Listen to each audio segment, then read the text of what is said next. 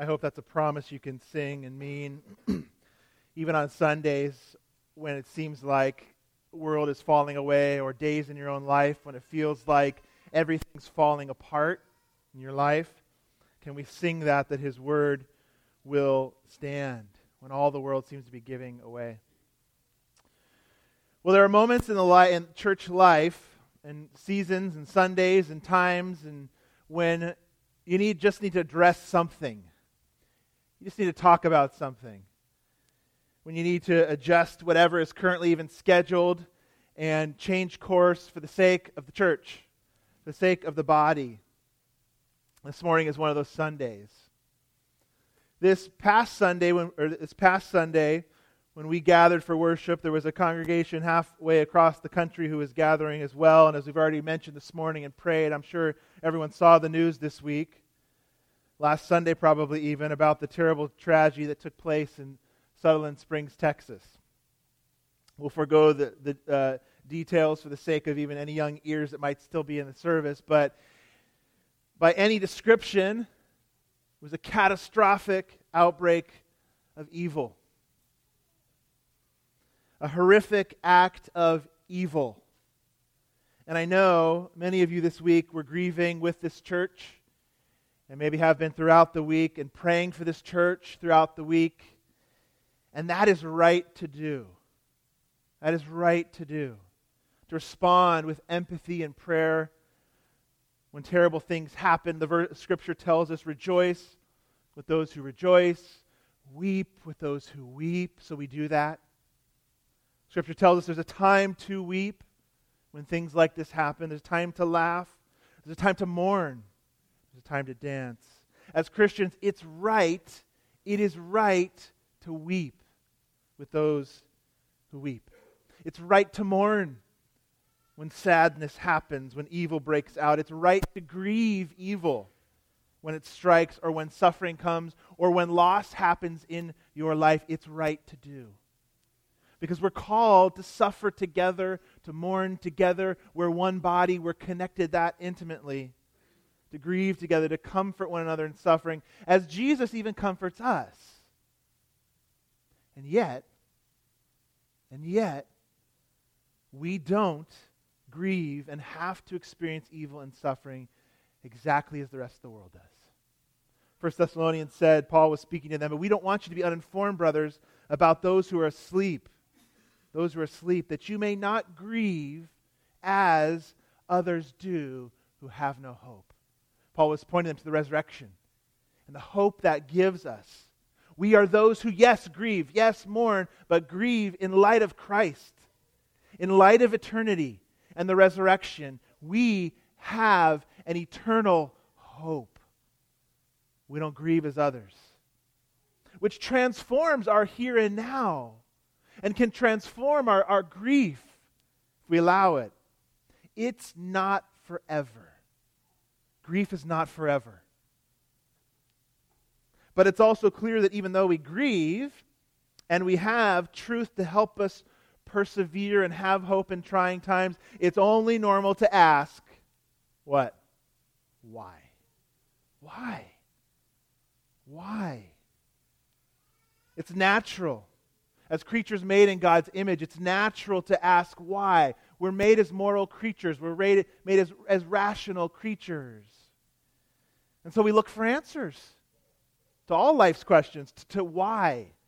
Answers to evil in the world. And this is a big question. Why did this happen in Sutherland Springs, Texas? Or why, ultimately, has tragedy struck your family at a time? Or evil impacted you? And it is a problem for Christians. It's a big problem. It's a big question. Evil is a real problem. But not just for us in this room, for our kids that left too.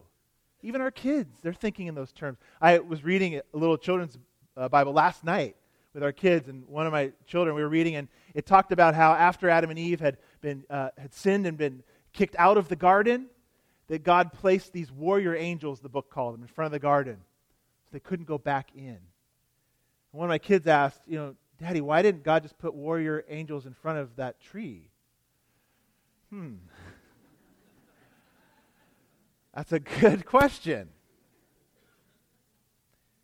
It's a problem. The dilemma usually looks like this or some form of this type of objection against or to God. Maybe you have it today. Maybe you've experienced it. Is God willing to prevent evil but not able? Well, then he's impotent. Is he able but not willing? If that's the case, then he's bad. He's malevolent. He's just a bad, evil God. Is he both able and willing? Then why? Then whence? Why evil? Why? Philosopher Hume asked that. It's basically saying he can't be all good and all powerful because look at it. I mean, look at the evil we have.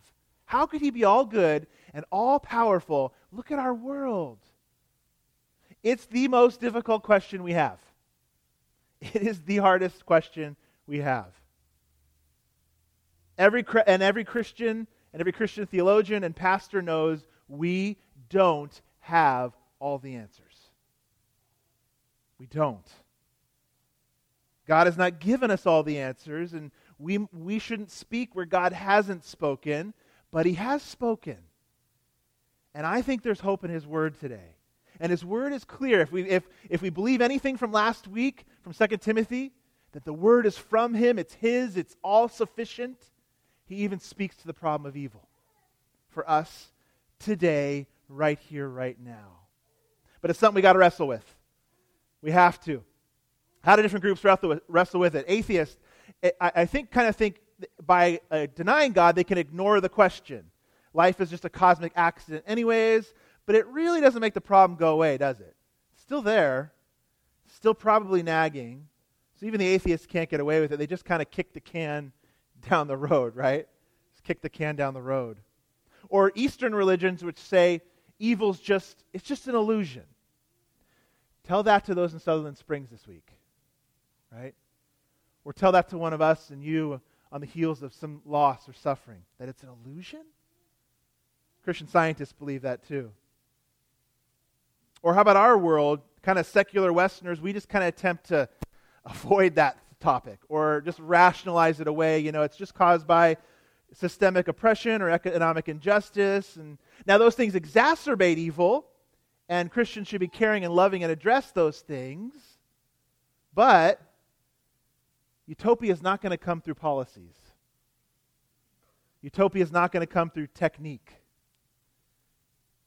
Policies aren't going to rid the world of evil. They might help restrain, and they should. It's a big problem, isn't it? It's a big question. But we've got to be ready, don't we? 1 Peter says we have to be ready to give an answer for the hope that lies in us. But also, think about it now, on a real practical level, we also need hope for real life suffering, don't you? I do. In our real suffering. Because if anything, the problem of evil and suffering is first and foremost an emotional one, isn't it? For our human experience of suffering. Before it's ever, a thought, intellectual, rational one. No one likes pain and suffering.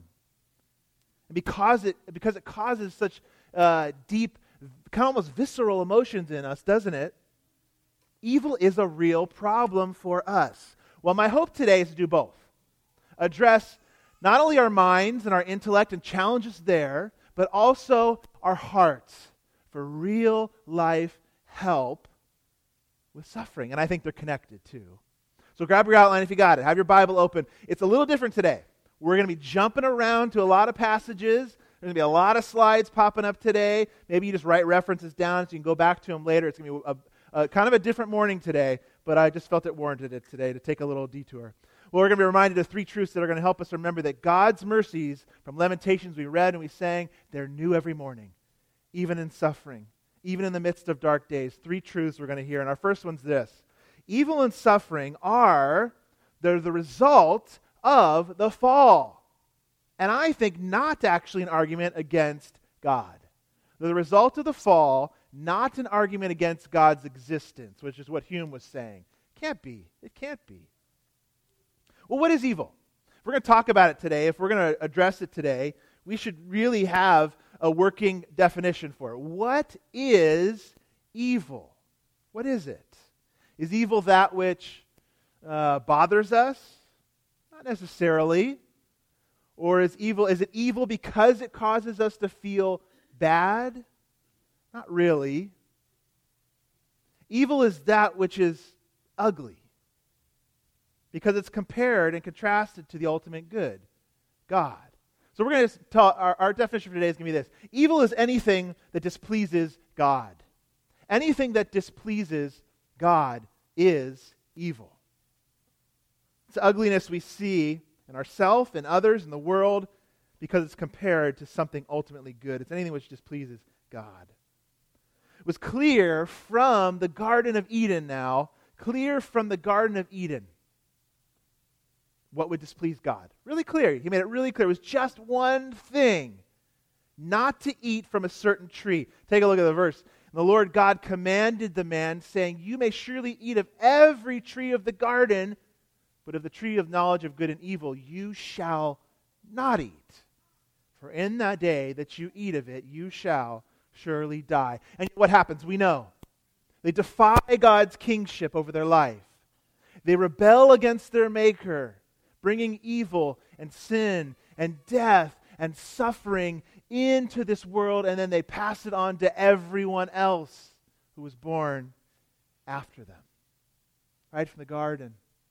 And a few generations later, here's what we see. The Lord saw that the wickedness of man was great in the earth, and that every intention of the thoughts of his heart was only evil continually. And the Lord regretted that he'd made man on the earth, and it grieved him to his heart. It's devastating evil. And evil increases as it did then, and it was all pervasive, and its intensity increased as well, so much so that God is grieved, and he responds, as we know, with Noah and the flood. When we get to the New Testament, Paul's still proclaiming all humanity is sinful. All humanity is desperately lost, and in fact, turned away from God. These are heavy words. He says, none is righteous. Not one. No one understands. No one seeks for God. All have turned aside. Together they've become worthless. No one does good. Not even one. No one seeks God. No one's righteous. No one's done good. It's a desperate situation. It's absolutely desperate. And Jesus agrees. Jesus answered them, truly, truly, I say to you, everyone who practices sin is a slave to sin. Humanity's been born captive from the fall. Born captive, enslaved to sin ever since Adam's sin. And this is actually the norm. This is actually the norm. Evil is, and evil comes. That's the norm. Evil is, and evil comes. And yet, I don't know about you, but I find myself shocked, surprised, stunned, sometimes even paralyzed in my own life when suffering comes to me. Do you? I think this Ligon Duncan quote says it well. Since we live during a time in which some of the sufferings of this world have been mitigated, it means lessened the intensity of, they've made less. Some of the sufferings have been mitigated for us. We're lulled to sleep sometimes. And we're surprised by suffering. When pain comes into our experience, our initial reaction is, this shouldn't be happening. But if what I'm saying is true, that suffering happens, that suffering is the norm for this fallen world, none of us should ever be surprised by suffering.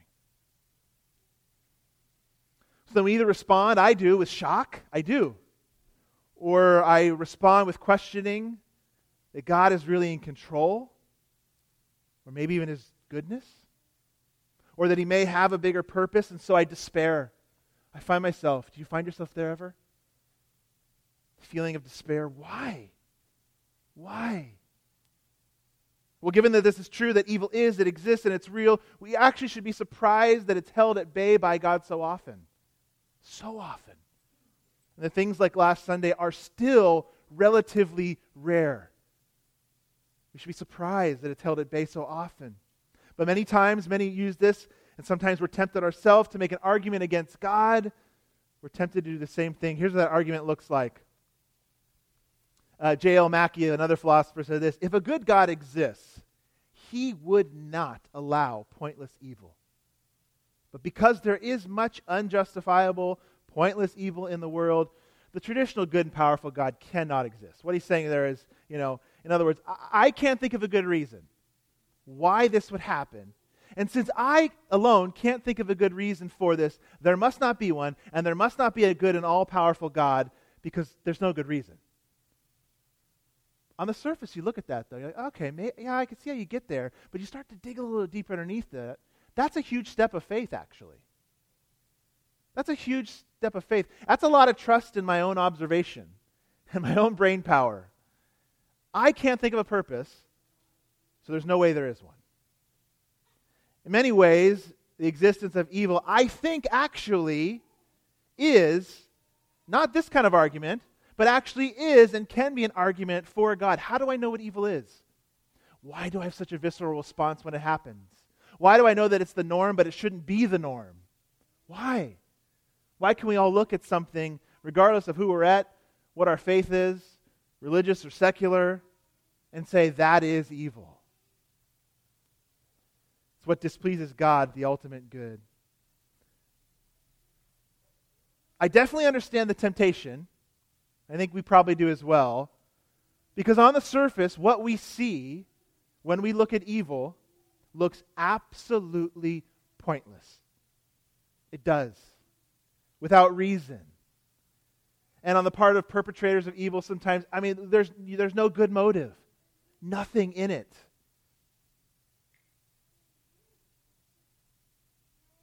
We may not say the same thing, but I know I wrestle with it.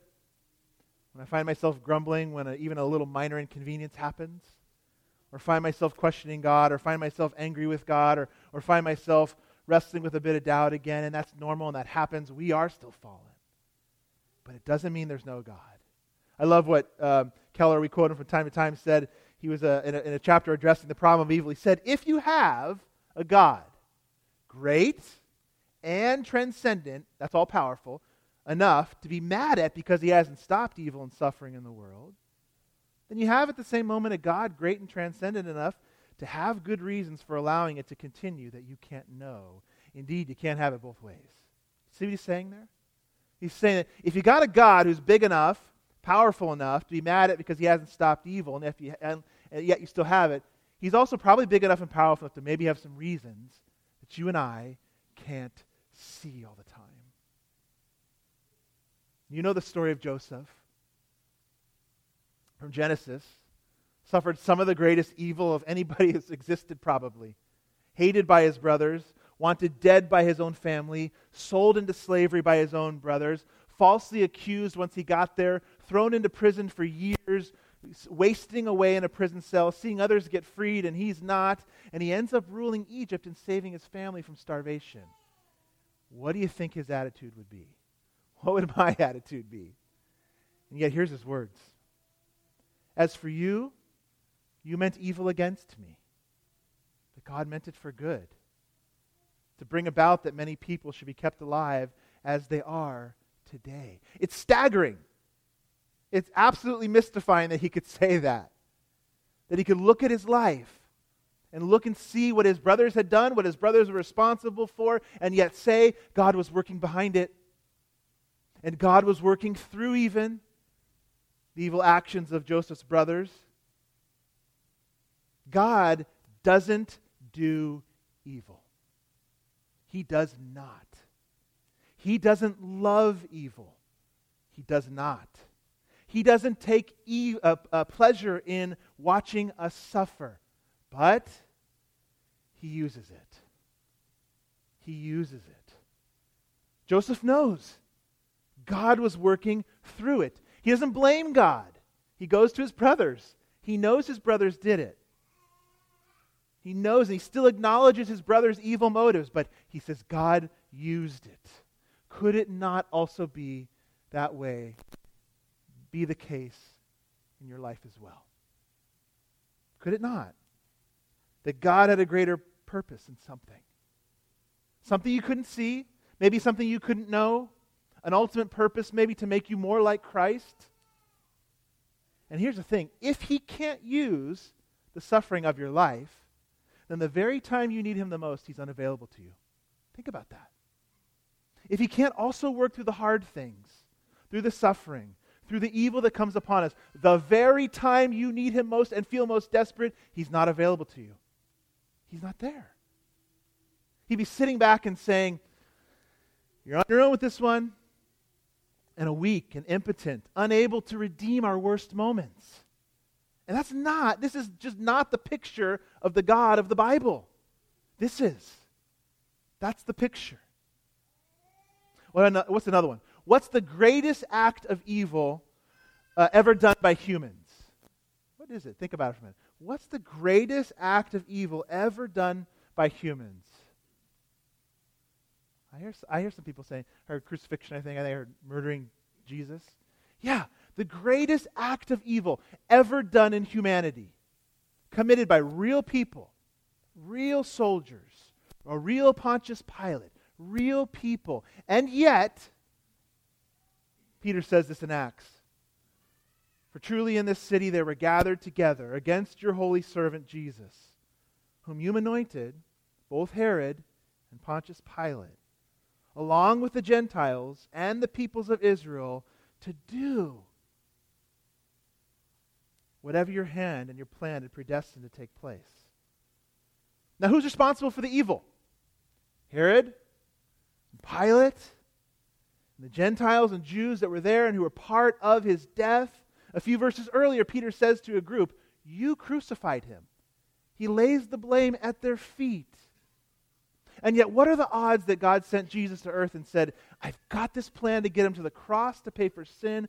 I hope it happens because it'll be really good for humanity. I hope it happens. No, it says. He even says he predestined it to take place. His hand, it says, and his plan. His hand and his plan. And yet he was grieved, wasn't he? Even though in some way he brought it about. He was grieved at his son's death. He didn't love it. Didn't give him pleasure. He didn't do evil himself. That's what the Bible says. He used it. He used it. I don't know how else to read that. Or Joseph's life. Or all the other stories of the Bible. They meant it for evil. God used it and flipped it for good. Where would we be without it? Couldn't that be the case in your life as well? Could it be? So our first truth, evil and suffering are a result of the fall, not an argument against God's existence. And our second one is this, even in my suffering, God is all-powerful and loving. Even in your suffering, God is all-powerful and loving. And you might be thinking right now, I don't know. God all-powerful and all-loving, I don't know. And many people, I've wrestled this with myself, feel the need to kind of get God off the hook here and protect God. And say, well, God is all loving, I believe that. And a lot of us go there a lot easier.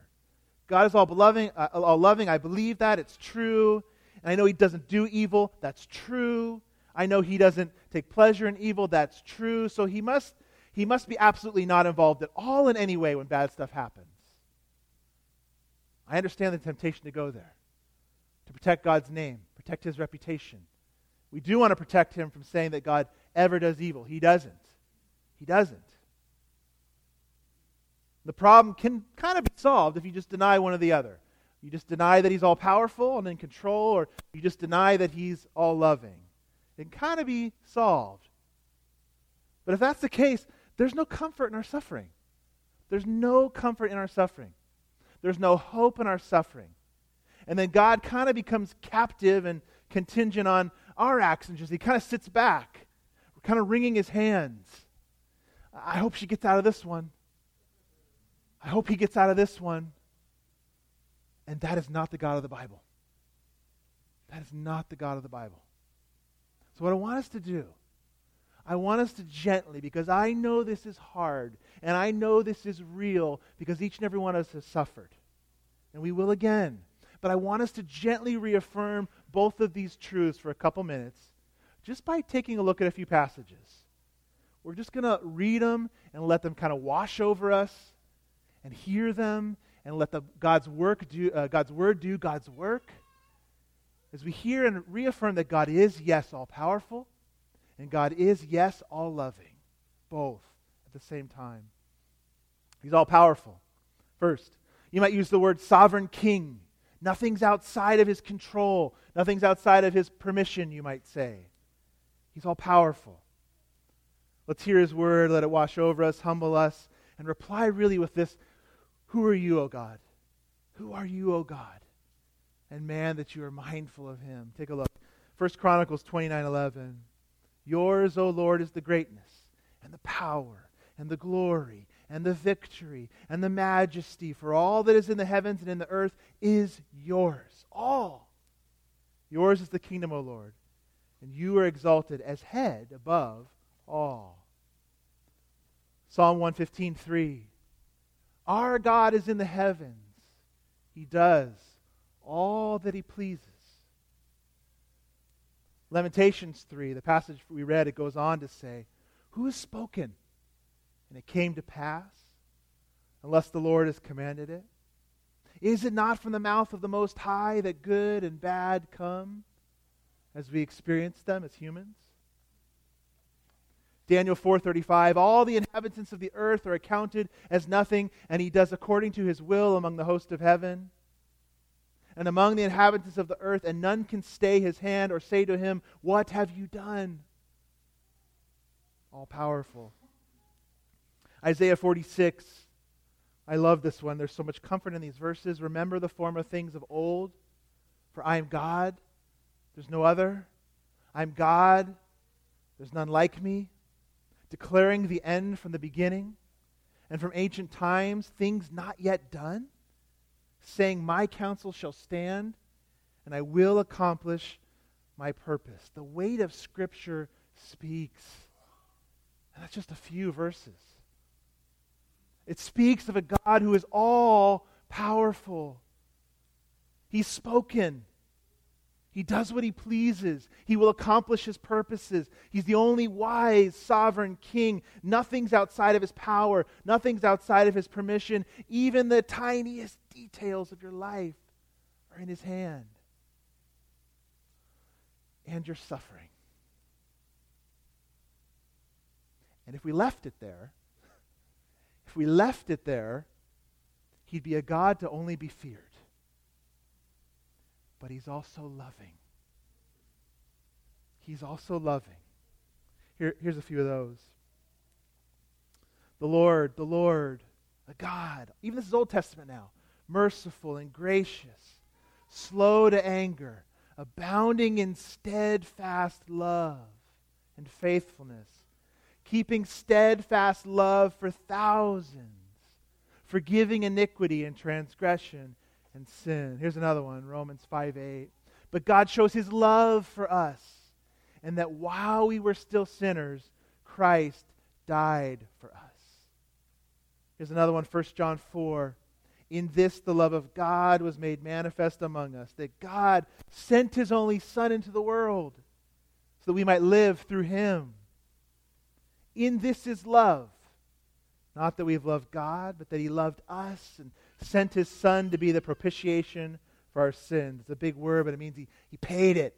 He took on God's wrath. He's both all-powerful and all-loving. Sovereign King and loving Savior. If you deny this one, the omnipotence of God, his power, you end up with a weak God who wants to prevent evil, but he can't. Deny the goodness and the love of God, and you end up with a wicked God who can prevent evil, but he won't. He's both all-powerful and all-loving. You might say, okay, Jeff, I hear this. I hear it. I see the verses. They're in front of me, but this really is just a bunch kind of heady philosophy, you might even say, or, just kind of intellectual stuff. You don't know what I've actually been through. You don't know what I've actually been through. This doesn't cut it for me. This does not cut it for me. Great, so God's all-powerful and all-loving, but I'm the one suffering. Not him. I'm the one suffering. I'm not Joseph of the Bible. I'm not Job. Maybe those stories had a clear purpose, but mine? Not mine. God's still on the hook for my suffering. You might. I've wrestled with that. It leads us to our third and final truth, and I'm so glad we have it. Look to the suffering of Jesus for hope and strength. Look to the suffering of Jesus for hope and strength. You're right. I can't give you, no one can, I can't give you today an exact reason behind all our suffering. And I shouldn't try to. It's not our place, that's not my place. Or the tragedy of Sutherland Springs, Texas. If you hear pastors or public speakers try to equate and give reasons for things like that, Jesus didn't let the apostles do that with the blind man, did he? Or the lame man, I think it was. Or the next tragedy that'll strike this next week. I can't give you exact reasons behind them. But God does give us the resources to face it. And He gives us the resources to go on. And it's in a suffering Messiah. It's in a suffering Messiah.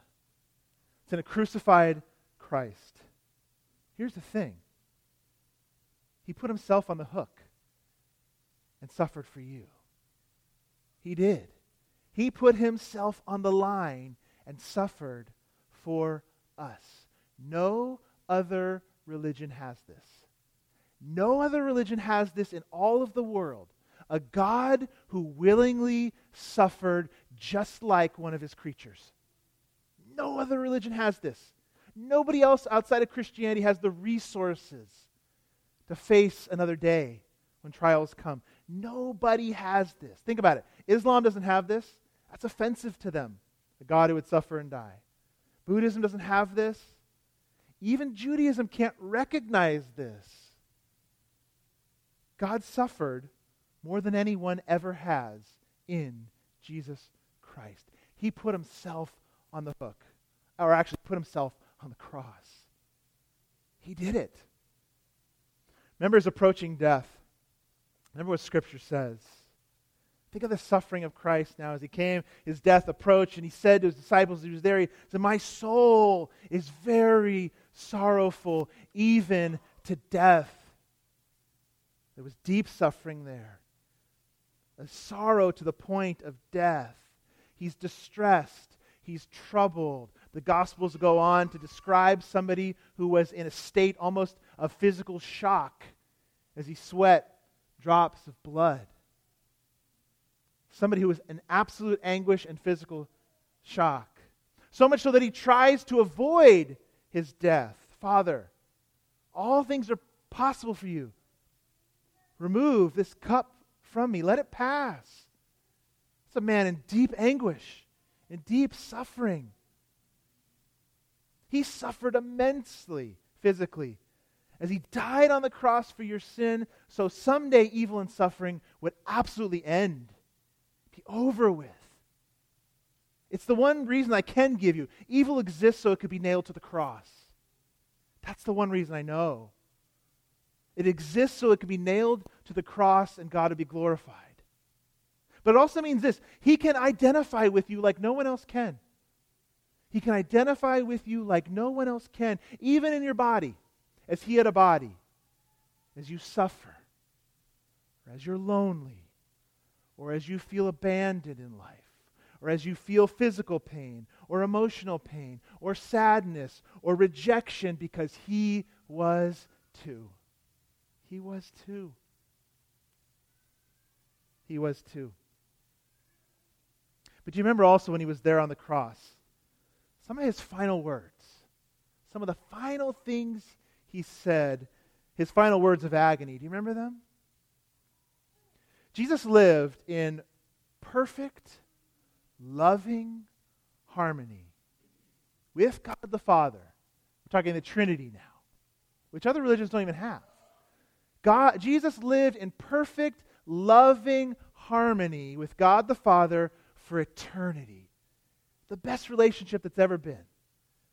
The best. The perfect, loving relationship. He's always had the perfect, intimately, eternal, deep, and loving relationship with the Father.